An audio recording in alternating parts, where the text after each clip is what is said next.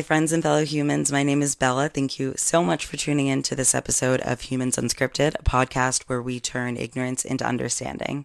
So I'm going to be incredibly honest. This makes me so nervous. I don't know if I want to hold this or set it down. I feel like I need something to do with my hands, honestly. This has kept me up at night for a month straight now.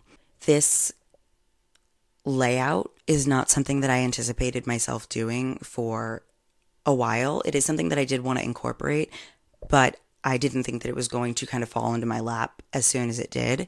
So I am trying my best to figure out how to do this right, how to do this respectfully, and how to do this justice. 100%. And the craziest part to me is if you know me, I'd be talking. I don't stop talking. I talk not even arguably 100% way too much. I could use a little bit of shutting up in my life. But when I sit down to try to record this, I have recorded this video. I want to say this is going on 5 times of filming it all the way through, getting to the editing process and being no, I hate it. No. But it's weird because when I'm talking to people I know about this case, I'm talking to my coworkers or my friends about this case, it's the weirdest thing because I'll go on and on and on with perfect verbiage and I wouldn't rephrase anything that I had said. But then the second I sit down in front of a camera and I'm okay, I know this is going to be posted and I know the severity of this and I know the stakes and stuff like that. I get really nervous because I want to do this right. But let's hope that the 5th time is the charm. I don't want to have to deviate from the timeline of things too much to the point where it doesn't make sense, because that is something I notice myself doing in conversation with people. And I think it's because I have so many emotions and so many feelings about what we're about to talk about that it makes it really hard not to jump around and then get pissed off, add my emotion, and then circle. I've got ADHD, love. I'm just going to try and talk to this camera like it's my friend. I'll get there eventually. This is new. Definitely be prepared to be confused. I'm confused. My kind of point of contact, who I'm going to formally introduce in a second, is confused. There is going to be a lot of confusion, I'm not going to lie to you. And that is all the more reason why this case needs attention on it. And a lot of this is going to be my opinion, and I want to get out of the way that I am no legal expert. I am not a mental health expert. Before we get any further with this, I am going to insert a legal disclaimer here. I have done extensive research on this case with the mainstream media that I can find. Definitely a bit of unknown territory for me. So I've had some guidance from people in my life who know this legal world a lot better than I do, and for that I'm super grateful. But I think it would be wise to insert a legal disclaimer here. So here we go. Sorry. I know it's Humans Unscripted, but this part's going to be scripted. The disclaimer for this video is for follows. Informational and advocacy purposes. I'm Bella, your host, providing insights based on publicly available information and also discussions. Firstly, everyone discussed is presumed innocent until proven guilty in a court of law. This fundamental legal principle emphasizes the importance of not forming judgments solely based on what you hear in this podcast. I've compiled content from various sources online, but I'm not a legal expert. While I've done plenty of research and fact-checking, poring over legal documents, and consulting with people in my network that are held in high regards in their fields of law, I urge you to use public information to independently verify details or form your own opinions. I'm sharing what I found and heard. Regarding any opinions stated, these are mine alone. They're subjective and may not align with others involved in this situation. I'm here to spark your own thoughts, not dictate you on what to believe. A quick note, mentioning individuals, organizations, or events doesn't necessarily imply approval. This podcast is for advocacy and information purposes. Please keep that in mind. Let me emphasize, I am not a legal professional. For personalized advice, especially in legal matters, consult qualified professionals. I don't take responsibility for any omissions or inaccuracies in the information presented. Lastly, I strongly encourage you to utilize readily available public information.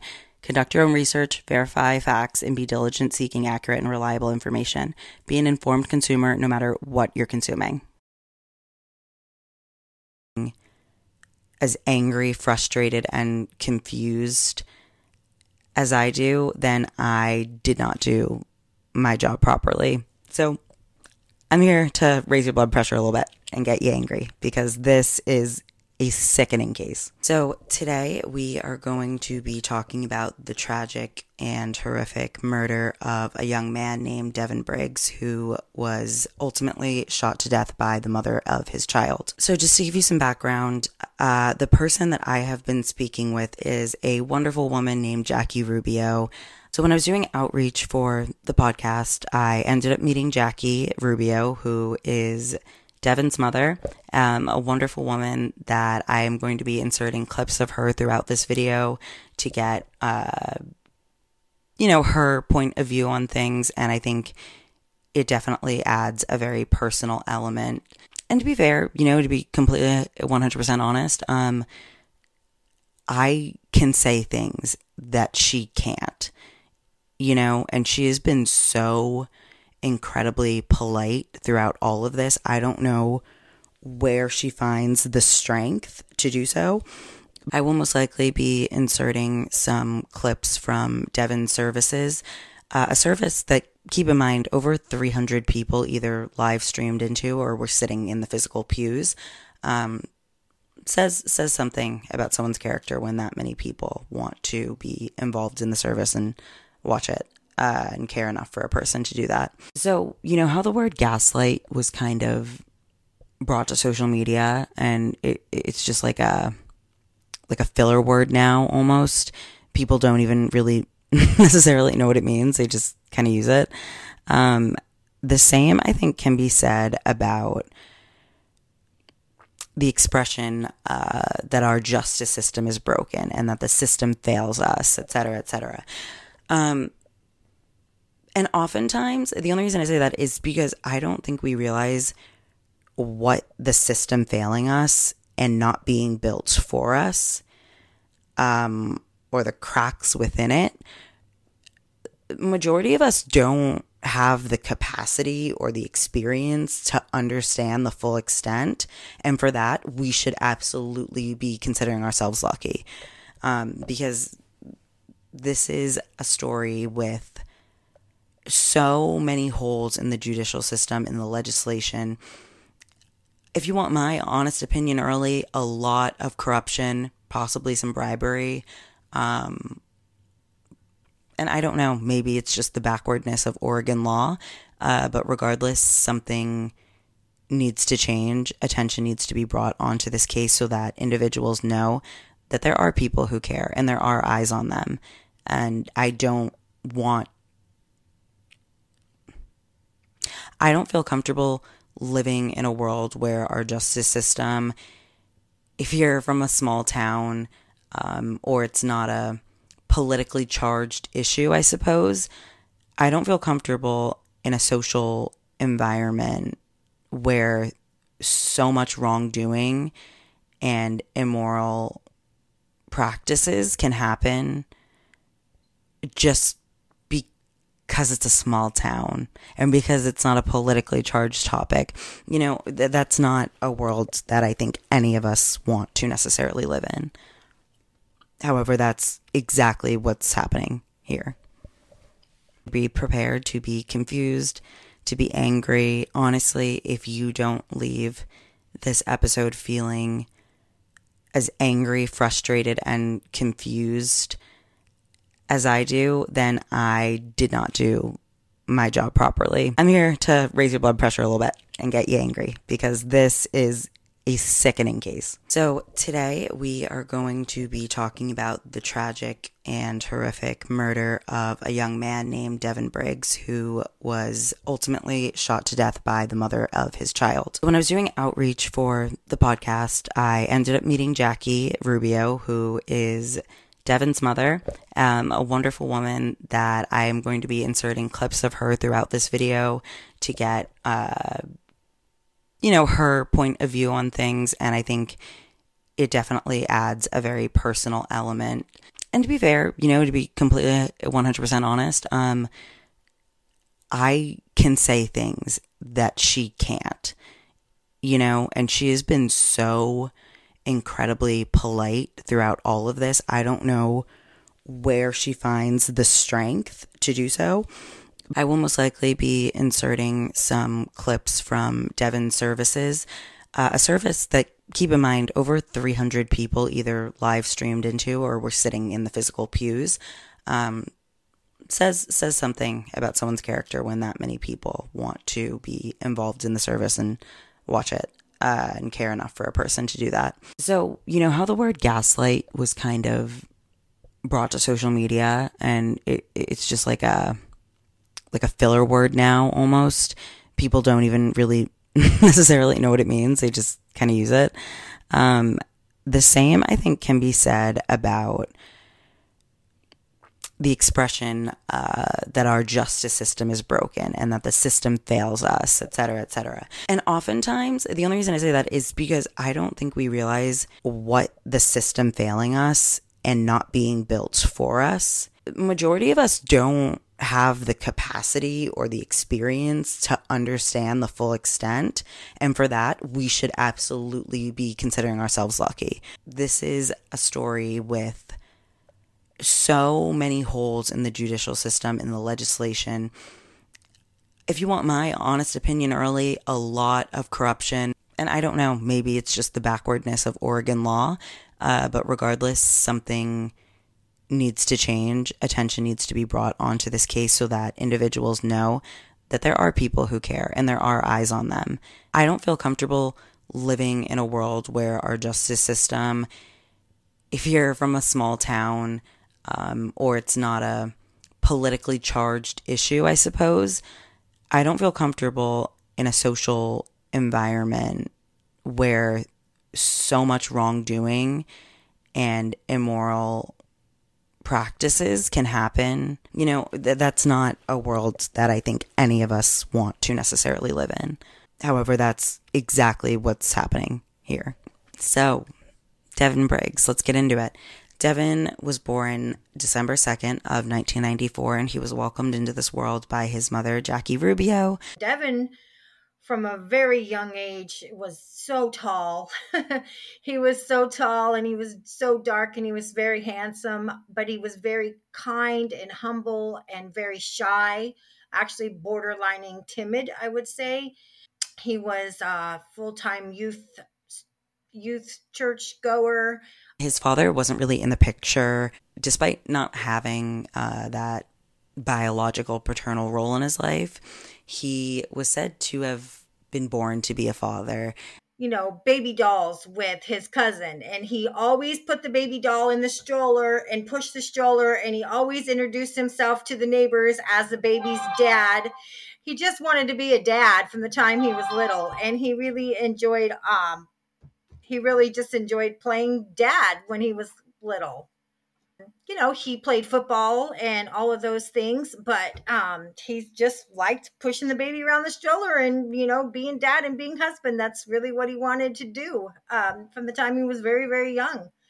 So he was just over the moon. From a very young age, he always wanted kids, which is something I think is really sweet because it's something that you hear often with girls, you know, young girls, because I think that we are conditioned to like have babies and told you're supposed to get married and like have a bunch of like crotch gremlins. Should I edit that out? Is that insensitive? That's just the way I feel. Children are a blessing. Family time, but with other families. From the time that kid was born, he was like, I'm out of this family. I want a new family. So, and it's kind of a funny story about Devon, but, you know, whenever he would meet families in church, he just instantly became one of their own, and he just carried that with him his entire life. So despite Devon's biological father not really being in the picture, it was said by pretty much everyone that he was meant to be a father and that he had this really unique knack for finding family. You know, we have that expression, blood is thicker than water, but I don't think a lot of us resonate with that. A lot of us end up finding, you know, our family, our tribe, so to speak, the people that we consider family outside of our bloodline. And that's what I mean by found family. And I think that's a beautiful trait to have. I know I mentioned that Devon's father wasn't necessarily in his life growing up. Sorry, I really want to get comfortable. We're going to be here for a bit, So part of Devin's found family is a man named Anthony. He is considered to be Devin's adopted father, not legally, but he was definitely Devin's found father. He tells a story where I think I will just let Anthony do the talking. Hello, everyone. My name's Anthony. You've probably heard it said, you can choose your friends, but you can't choose your family. Of course, there are exceptions, and Devin was mine. I first met Devin over 14 years ago at an outreach that our church put on. Soon after that, Jackie and the boys joined us at service. Initially, Devin was your shadow.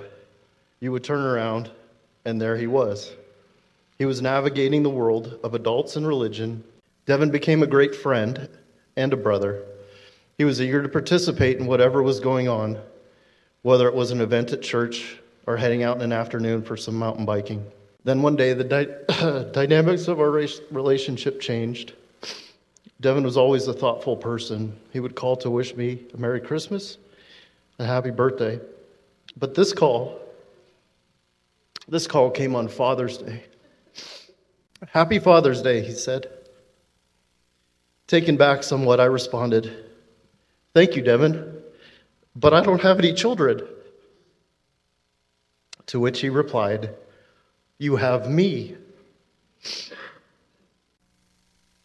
Devin was my son, and I miss him dearly. He is irreplaceable, and his passing has left a large hole in my heart. Yet now, my attention turns to the piece of Devin that remains with us in his son. I was proud of Devin, and even more proud now as I see all of you out here and see the impact that he had on the community.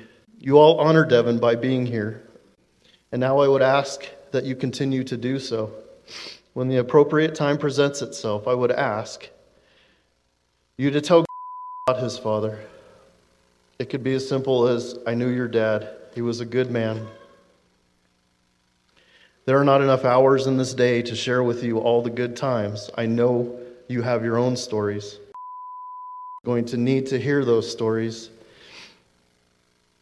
as many of them as we have the opportunity to tell.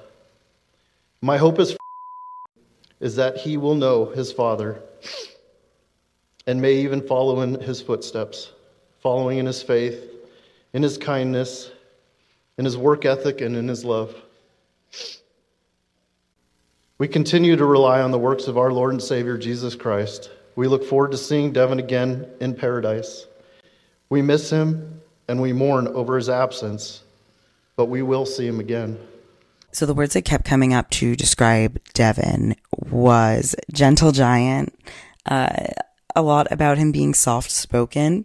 He was more of the observant type, which is something that I really, as I said, I don't know when to stop talking. I really admire that trait in people. Here is what Jackie had to say in her own words about her son. He was incredibly helpful, incredibly kind. He was very hardworking. He was so devoted to his son and also to his ex-wife. He got married pretty young. She quickly became pregnant. She was his first girlfriend, and he was pretty insistent on them being married in the church. Let's kind of zoom out, take a step back, and talk about him meeting the mother of his child and all of that. Devin entered into a relationship with a woman named Paige Vandersol. I believe that's how you pronounce it. Again, I'm going to be mentioning names that are public information. I'm not going to be talking about the minor's name in this case. But when it comes to the very much adults in this case and the very much adult decisions that they made, I'm going to be using names. So they ended up getting married. I don't know too much about their relationship before that, so we're not going to get into it. I will allow Jackie to talk about their courtship, their marriage. When they were married, we actually held their wedding at my home. It was really simple yet traditional, and Devin thrived. He absolutely loved the wedding that we threw for him, and when he found out that she was pregnant, he was over the moon about her having a child. We were all, really excited for him to actually get to be a dad. He was a hard, he had a great job. He got a GED, and straight out of his GED, he was hired at the Redmond School District as a janitor there. And all the kids and all the faculty, they loved him so much. They even threw him a little graduation party in front of all the kids. He got to wear a cap and gown, and he had the whole school sit, and it was just so neat to watch a community just fall in love with my son. It was amazing. So he did all of those things with the Redmond School District. And then, when the baby was born, it was a little bit stressful. My little grandson had a medical issue, and he had to be flown to Dornbeckers in Portland. And Devin just handled it all in stride. He was super supportive and calm and helpful, and he just really handled it really well. And one of the most beautiful things I've ever seen in my life was in the hospital. He did the skin to skin with his son. It was absolutely touching and phenomenal to see this 6'4" giant of a man with hands bigger than the baby was, holding him so tenderly and so gently and doing skin to skin with him. We were all just impressed, blown away, his little personal cheerleaders, because we just knew that that's what Devin wanted, and that is, it's who he was. It was just who he was as a man, to be a father, to be a husband. So fast forward 3 years, Devin and his wife were separating. Devin did not want to separate. He was kind and easygoing and gentle, and this girl just ran the show. This is reality. This is real life. So, not all relationships work out, and that's okay. I don't know what their particular set of issues were, but they ended up splitting up. So at this point in the timeline, Paige and Devin had split. They were sharing custody of their son. And this is where things get a little side-eye. Custody disputes got pretty nasty. Even though they both had new partners, Paige had gone on to meet a woman who, I'm not sure if it was her girlfriend or they were engaged by this point. But regardless, Paige goes on to meet a woman, enter a relationship with her, and, they have their happy relationship. And Devin had actually met another woman, and I do know that they were engaged at the time of all of this happening. They still had a responsibility to co-parent, even though they were moving on in different directions in their love lives. And that was seemingly pretty hard to do on account of Paige. She dictated whether he could spend time with his son. She dictated especially that I couldn't spend time with his son. She was very controlling that way. She was borderline paranoid about germs and things like that when it came to my grandson. And she continued to breastfeed him until he was like three and a half. And in the state of Oregon, they wouldn't allow my son to have any overnight visits with him because she was still breastfeeding. And so that really knocked the wind out of my son's sails. He'd spent 3 years in the marriage, being told that he wasn't necessary, that, he didn't bring anything to the table. He just never got a chance to really flourish as my grandson's father. But when some of the kinks got worked out and he got his visitations and things like that, he was just an amazing dad. He just was the most gentlest dad, and at the same time he was more, of a, your bedtimes at this time, it wasn't a fairyland weekend visit with dad. He did, have some regulations and things like that. And seemed a little put off because he didn't have those rules at home with his mom. And his mom had just recently gotten into a new relationship with a woman. So Grayson had two women in his home for his moms.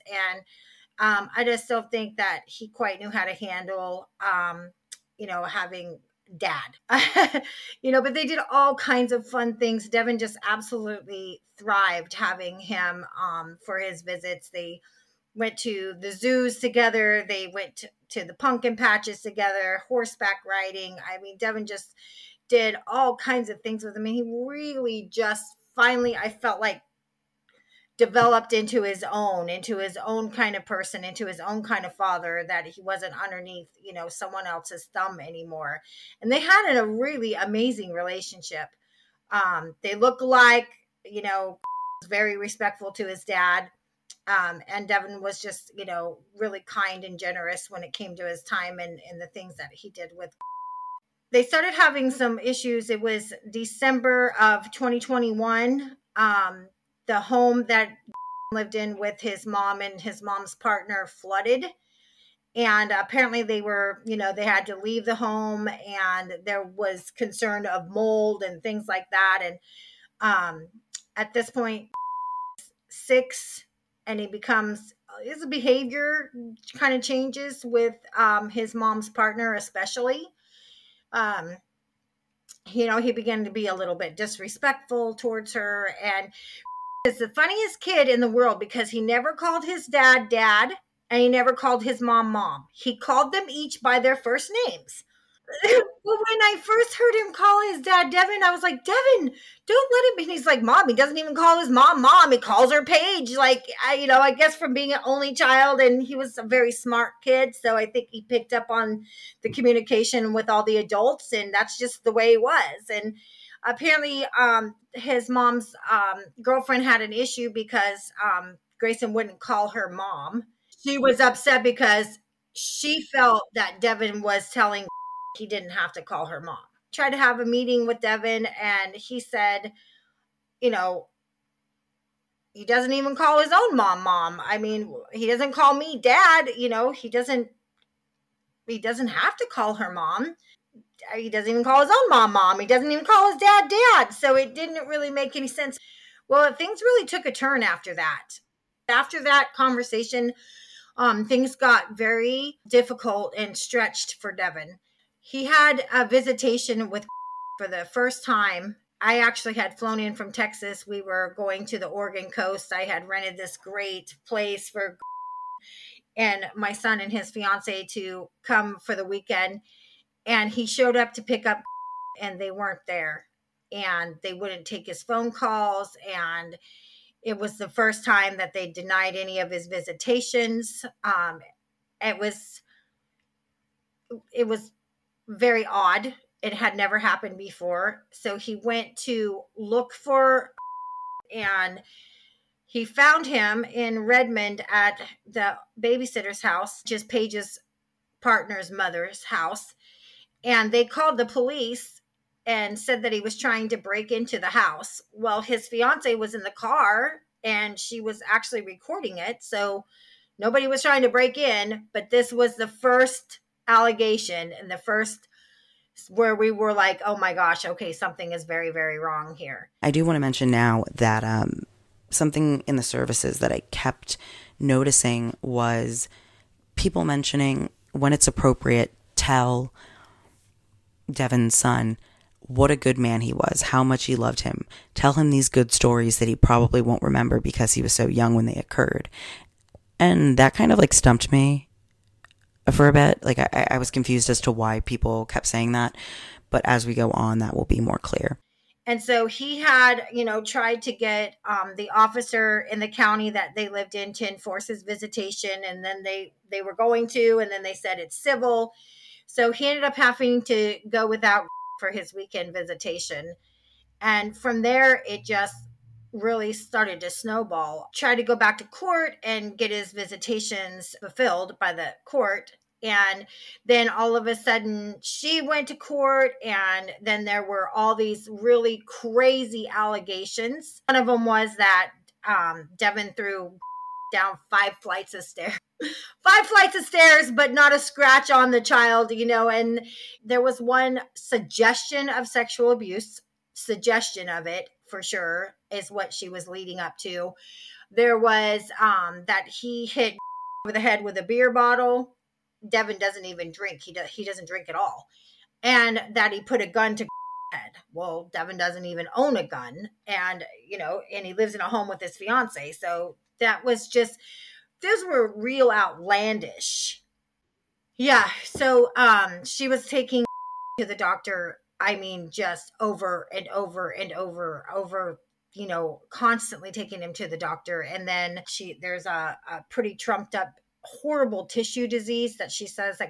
This is completely my opinion. I'm not going to state it 100 times throughout this. I just want to give one big, probably a couple big, this is my opinion. This is very much my opinion. Paige definitely gives me a little bit of Dee Dee Blanchard, Gypsy Rose Blanchard vibes, if you know what I'm talking about. I'm not a mental health professional either. Let's keep that in mind. But there were a lot of unsubstantiated allegations that were thrown around in court on her end. Seemingly some doctor shopping, which if you're not familiar with the disorder Munchausen by proxy is where you either make up, exacerbate, or cause symptoms in another person. So Munchausen, I guess, syndrome would be just on yourself, making yourself sick, and people do it for all types of reasons. It could be financial. Typically, people like the support that they get from having everyone think that they're such a good person who's taking care of a sick person. I got vibes there that there could be a little bit of that going on. So I do want to make it very clear that I would never, ever want to sit here and say that a victim's story isn't true or call it into question. However, with the person that Paige has kind of proved herself to be, I feel confident in saying that please take everything said about these quote, air quotes again, accusations with a pinch of salt, or with a grain of salt, whatever the expression is. She had made claims to the courts during the nasty custody battle that was going on about a plethora of issues that supposedly their son had that was not backed or substantiated by any doctors or professionals in that field. It was actually said in family court, that no, there was more evidence to suggest that the child was being coached than there was that anything was actually wrong. There is a child involved in all of this. He is the most important part of all of this. This is a small child who doesn't understand the gravity of the terrible things that she was accusing his father of doing. God, it's so gross to me, honestly, that whole concept of trying to isolate your child from one parent. And those situations never work out well either. It always makes me kind of have a big question mark, because unless you're really, really good at brainwashing, do you not think that your kid's going to grow up and kind of resent you for that? They're going to be an adult with a mind of their own and the same capability of thinking the way you are now, and they're going to realize what you did and the lies that you told. It's going to backfire on you either way. So I don't get the point. I say all of that just to kind of paint a picture of the lengths that she was already kind of willing to go to keep Devin and his son apart. It broke my heart, because do you know how rare it is for a dad to step in and really fight for their child? And there's way more cases of the opposite happening than what Devin was trying to do. And he would have done anything for his son. He would have given his life for his son, and unfortunately, he did. I was wrapping up editing last night. Well, I don't sleep, so I was wrapping up editing at 3 or 4 a.m. this morning. I was kind of at the final point of editing, but then I realized it was 3 a.m. when I had filmed the kind of later parts of the video, And I don't think that I hit on everything as correctly as I wanted to, and I wanted to do a bit of reformatting. So it's a new day, and let's just get back into everything. You're going to hear from Jackie a lot of information, and I think it is best said in her own words.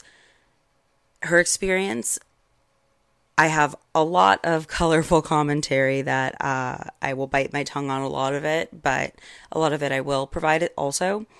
Really, truly, I can't understand how she stays so composed. Hey everyone, this is Editing Bella. Just a heads up that all of the audio files going forward got corrupted. So I'm going to try to salvage it and make it sound as nice as possible, but apologies if they sound kind of off.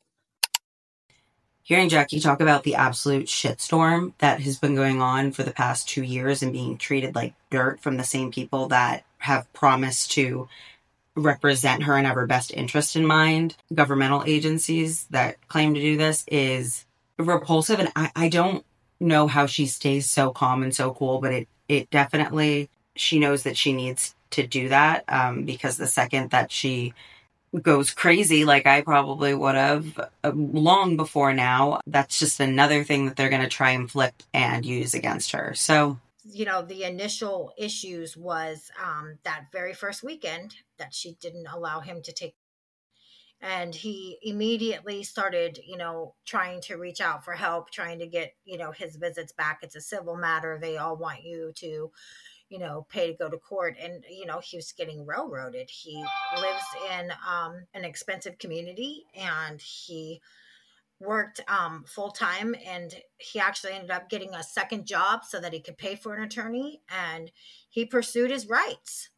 He went to court, and she went to court, and then all of a sudden there were the allegations. He hadn't seen for several months. Then said some very bizarre things, like the 5 flights of stairs, like a beer bottle, those like pretty outlandish.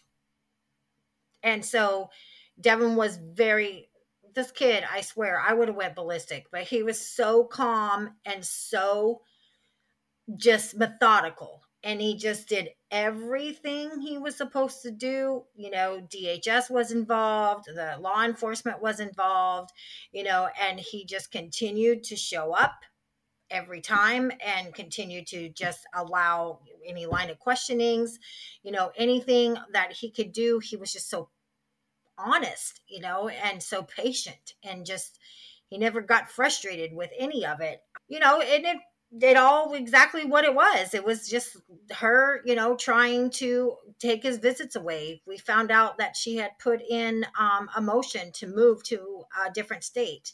He wasn't allowing that. So he, went to court.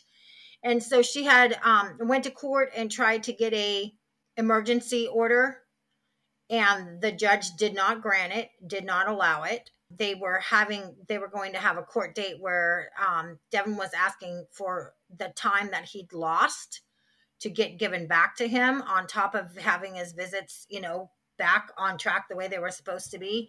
And right before that happened, she went back to court under an emergency hearing and used the same information that had already gotten thrown out and not granted, but his attorney didn't show up.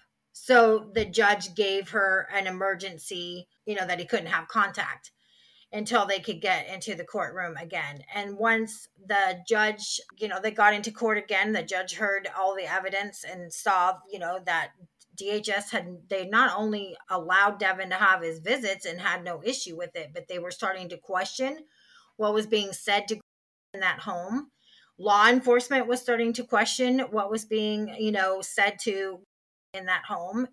The fingers were kind of getting turned around and pointed back at her for some of the things she had done.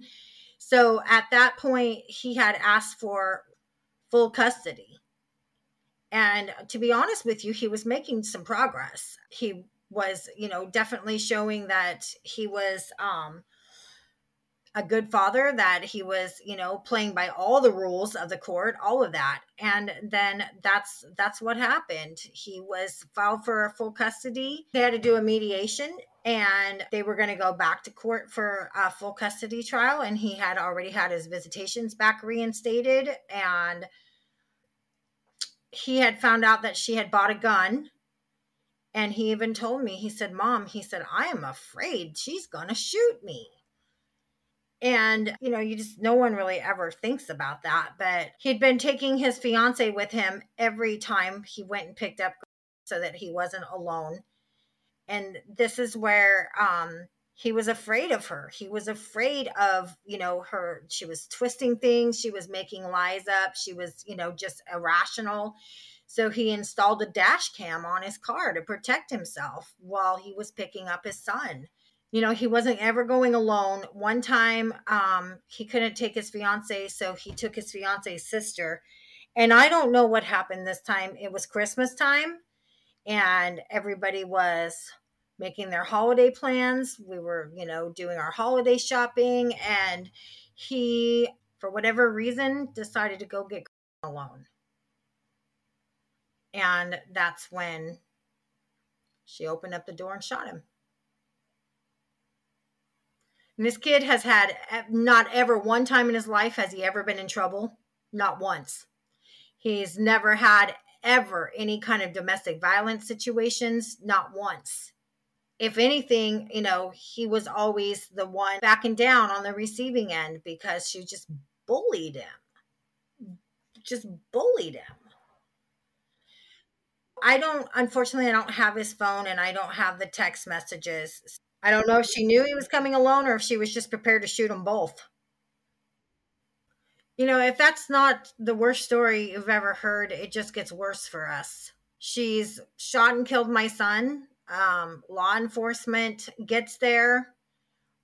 There's shots still being fired on a 911 call where you can hear her elderly grandmother crying for her to stop shooting. She's just continuing to fire shots. And apparently after law enforcement got there, they allowed her to decide where my grandson went. They allowed her to pick up the phone or somebody to pick up the phone on her behalf and start making phone calls instead of having DHS come in and pick him up. And then that's where it all just gets bizarre. She murders my son. She shoots him on video with absolutely no, nothing, there was no, she opened the door. There were no words spoken. She just shot him. And so, the state of Oregon seems fit to consider her the full custody parent now. She wasn't able to obtain full custody in the court system, so she's able to obtain it through murder. And now she has all of her parenting rights, all of her rights, to my grandson. She gets to decide who sees him, where he lives, who has control over him, who doesn't get to see him. So we went to court immediately, and we started trying to find him. There were some things that I found out from the district attorney that was just absolutely devastating. One of them was that she didn't have the home professionally cleaned after my son was shot times in the home. So her mother came from the out of state where she lived and cleaned the home herself. Cleaned my son's blood and brains and guts up with her own bare hands and brought my little grandson to go back and live back in that home. And the state of Oregon decided that was all okay, that's who was able to parent my grandson from now on. He wasn't allowed to go to his father's funeral.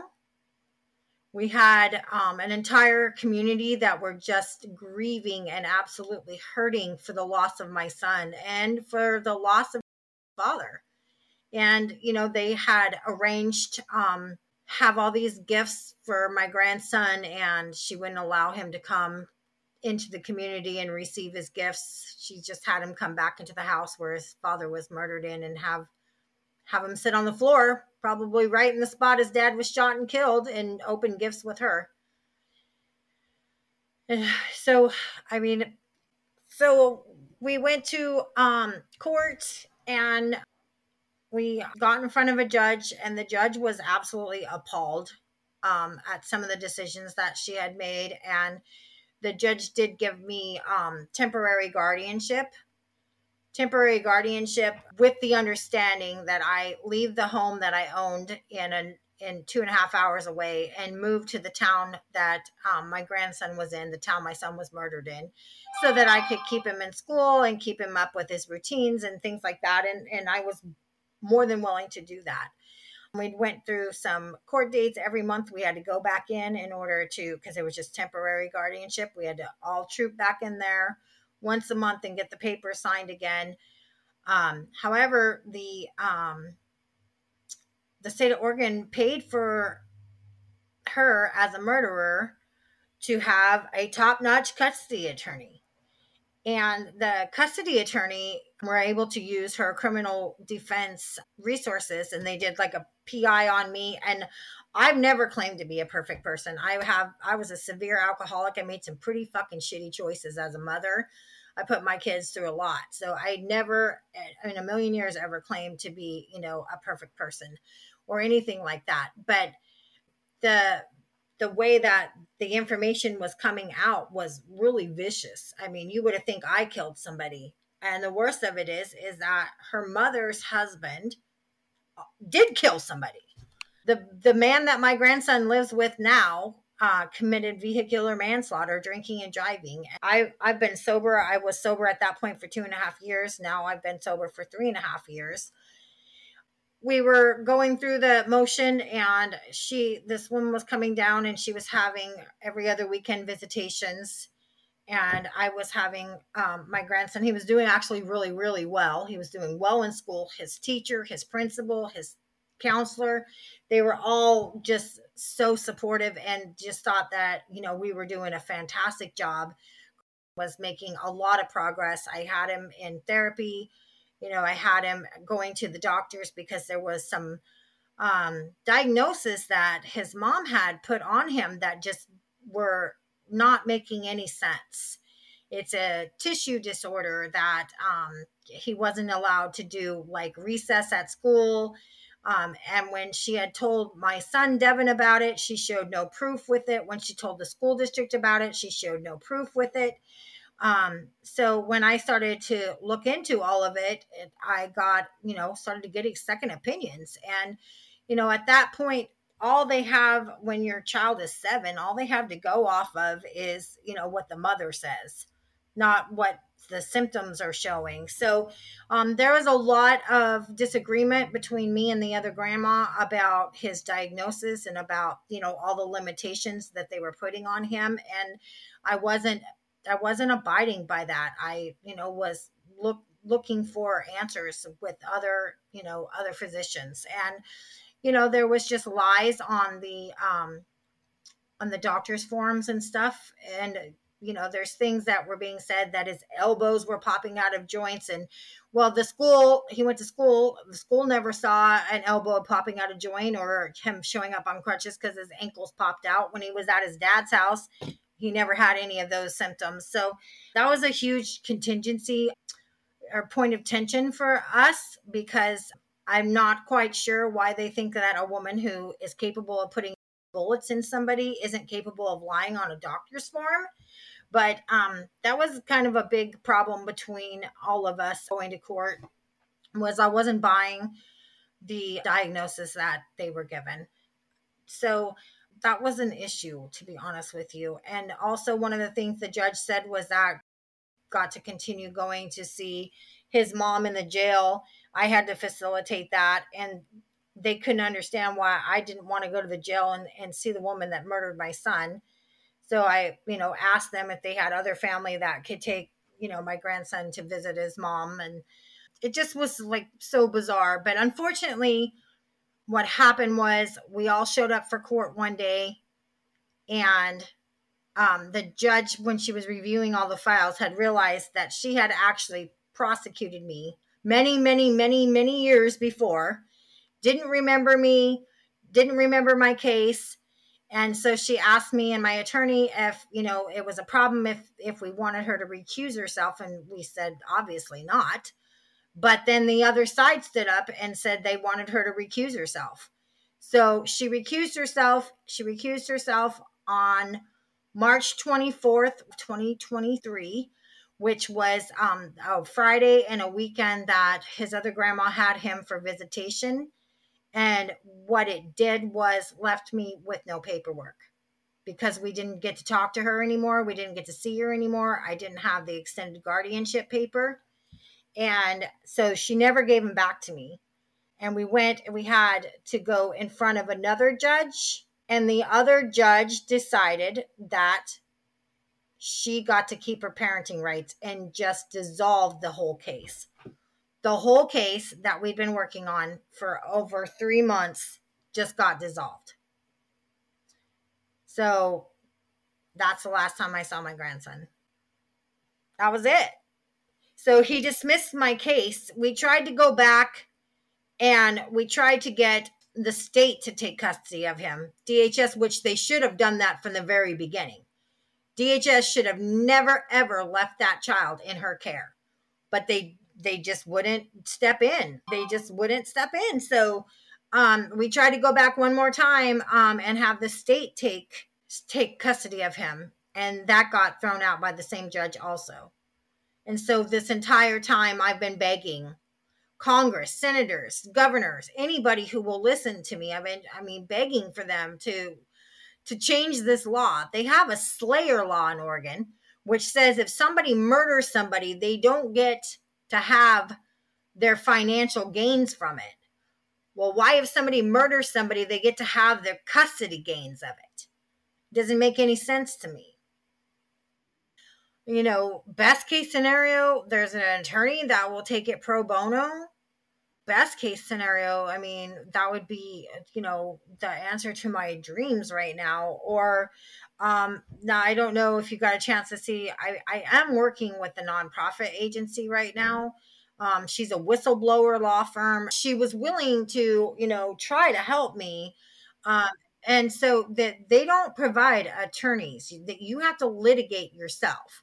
But she does, you know, help with the paralegal work with like doctors, because if this gets so messed up with diagnosis, and other doctors that could come in and, you know, go through his medical charts as expert witnesses and stuff like that. I mean, she can provide those things, but it still costs money. She is a nonprofit, and if they do a donation in Devin's name, it'll go towards helping my case. But I tried that. I didn't really get any traction with it. It's a wire transfer. That's the only way she takes donations. Right now, I don't have an attorney. I have a motion in. I was supposed to find out today whether they were going to let me reopen the case or not, but they had snow and ice for a couple days, so they're a few days behind. I put in a motion before to try to get grandparents' rights. They call them third-party visitation rights in Oregon. And the same judge that wouldn't hear my case, that dismissed my case, wouldn't reopen it, wouldn't allow. I don't know what's going to happen. Oregon is not going to give in on this, I don't think. And go to the state of Montana, hopefully, and they will be a little less liberated. I don't know. Like, that's where my grandson lives with his mom who murdered my son's mother, and her husband who also killed somebody, with nobody overseeing them whatsoever. DHS isn't involved, nobody. And the other thing is, I mean, I'm a little bit concerned because I do have such a rough background, and I don't want it to come across like, I don't know how to explain that. I mean, if all of my sins have to be put out in the open for people, that's fine. I mean, I wrote a book about it. I mean, I've never hid it. I co-authored a book. I started a women's empowerment nonprofit, all based off of my, you know, my mistakes, my alcoholism, my problems in life, you know, trying to, you know, do something positive with it. So I'm not, you know, I'm not in any way, shape, or form like this, you know, little Miss Innocent Wallflower at all. March 24th, 2023, I dropped my little grandson off at school, gave him a big hug. He said, "I love you, Grandma." And that's the last time I've seen him. It's the last time I've seen that little boy. He just turned 8. And I've lost his dad, and now I've lost him. She allowed me to have one phone call with him. One phone call in April. And when she called him to the phone, she left it on speakerphone. And when she called him over, she said, "It's Jackie." And she didn't say it's Grandma Jackie. She said my name, and she said it with such disdain and hovered over the top of him. And I don't know why. I don't know if he hung up or she hung up, but I've never been able to speak to him since. I've always had this admiration for Jackie from the moment that we started speaking, but after rewatching the footage, I have this newfound or elevated sense of I'm so impressed by her, and I admire her so much for her tenacity and her strength.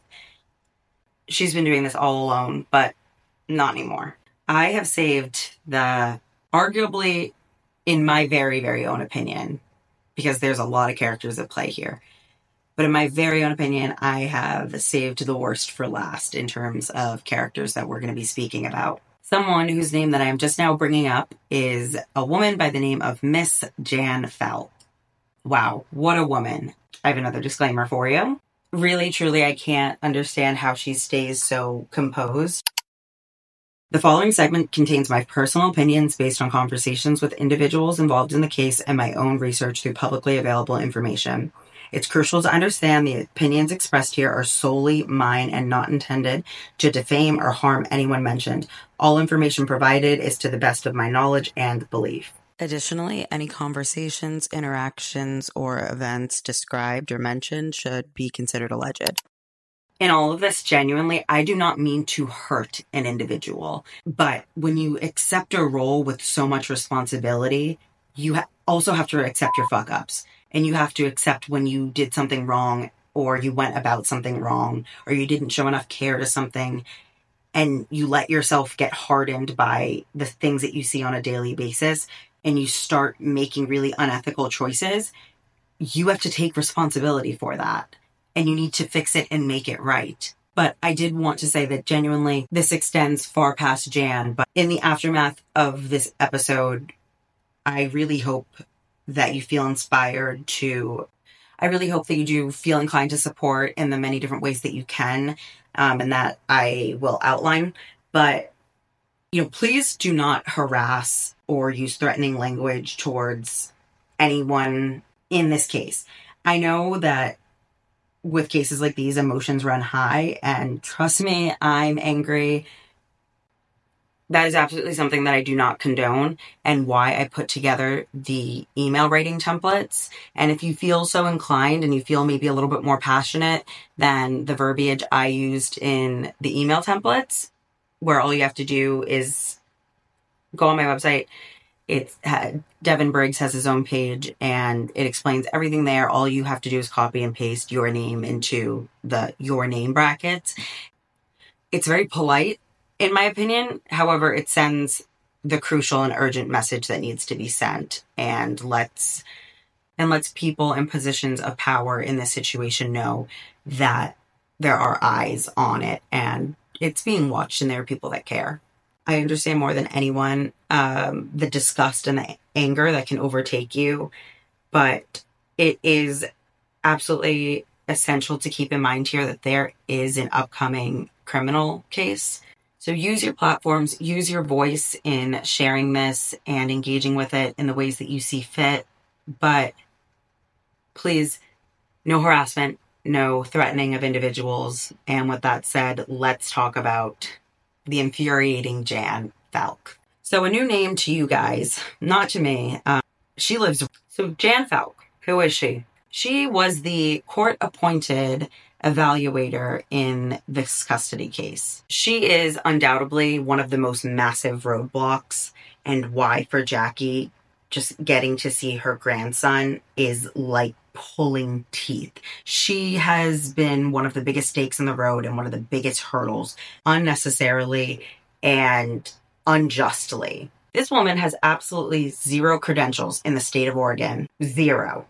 Let that sink in. Someone entrusted with such a critical role should probably have the proper qualifications. Don't you think? That feels like common sense to me, right? Apparently it does not to the state of Oregon, though, especially in Jefferson County. Let me take a step back a bit and explain what an evaluator is in custody matters. An evaluator is someone who comes in and they are supposed to be, very much supposed to be, let me emphasize that, a non-biased party who conducts, house checks and probably background checks, I believe. And they take all of the factors of both sides and they make a statement or decision to the court, advising the court and the judge on a best feel where the child is going to thrive and have the proper care and love necessary to lead the absolute best life. So apologies if I'm looking down. I have some notes because I don't want to misspeak on this.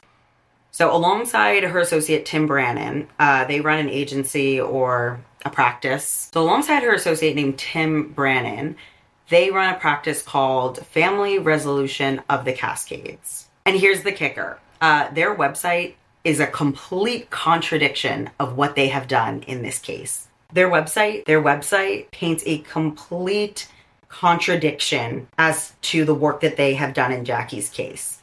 I can't necessarily speak too much to Tim Brannon's involvement because I just don't know. I know that they're associates, but I don't know how much he had to do in this case. But regardless, it's a shared practice. So let's talk about bias. Jan was paid in a court grant by Paige's legal team, which obviously raises some serious, substantial concerns about impartiality, especially in a case like this. It's really not rocket science to see where the loyalties lie when the money is flowing from one side. The way that she conducted herself during this ordeal is absolutely appalling. A few of Jackie's friends who were meant to serve as collaterals are essentially character witnesses and they speak on your character. They'll call your friends, your family, etc. But a few of Jackie's friends were actually left in tears after speaking with Jan over the phone. After their encounters with Jan, they had called Jackie crying, saying that they thought that they had just spoken to Paige's defense attorney. And right there, we can pause and we can say, incorrect. Nope. If the approach is already that aggressive and that abrasive, it's not unbiased. If you're saying all of these negative things to her, that's not being unbiased. And this aggressive and combative nature of her approach really speaks to her professionalism or really lack of professionalism. To give you a couple examples, Jackie had to, as we talked about, uproot her life and she had to move into a temporary living situation for the 2 months that she had custody of her grandson. She had to leave her 5-bedroom home.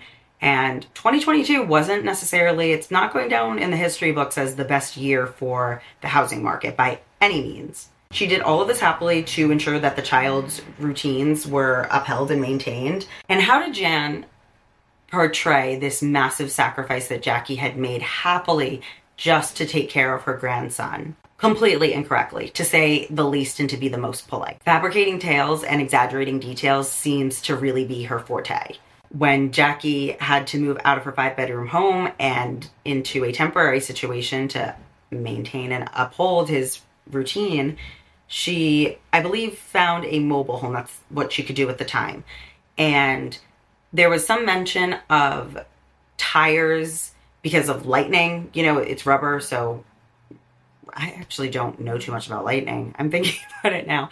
But rubber absorbs lightning, right? I think that's the right way to phrase it. Whatever. So that's why you want to wear, your rubber rain boots and your rubber coat when you're going out in a storm. So I believe there was something to the effect of tires and them being used for storm and safety purposes for the people inside the home. But it was completely twisted in court and in Miss Jan's documents to say that the roof was being held on by tires. Like she's living in a makeshift shack.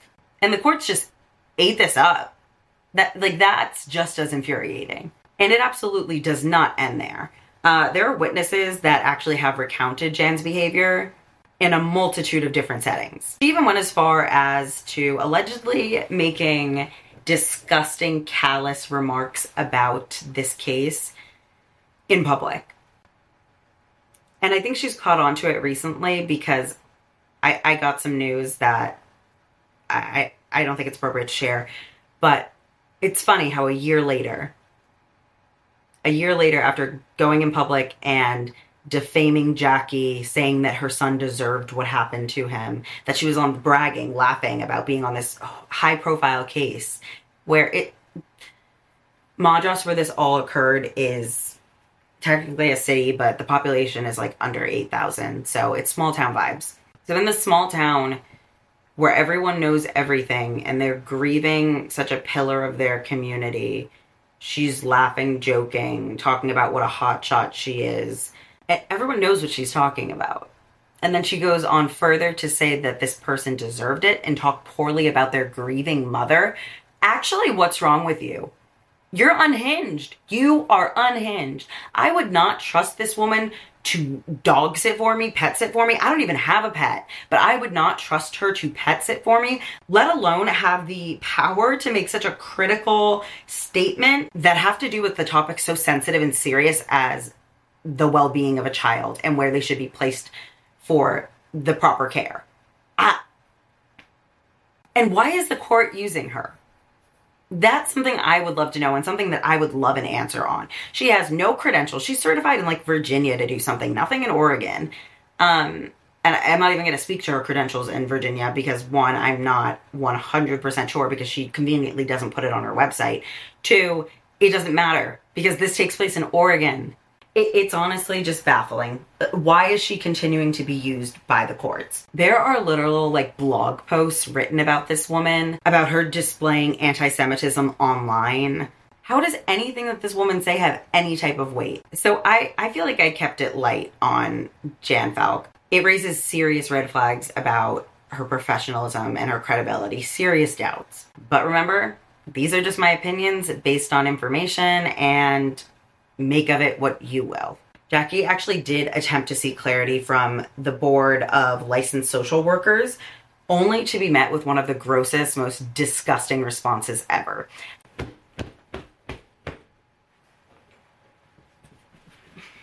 Sorry. It's all very frustrating.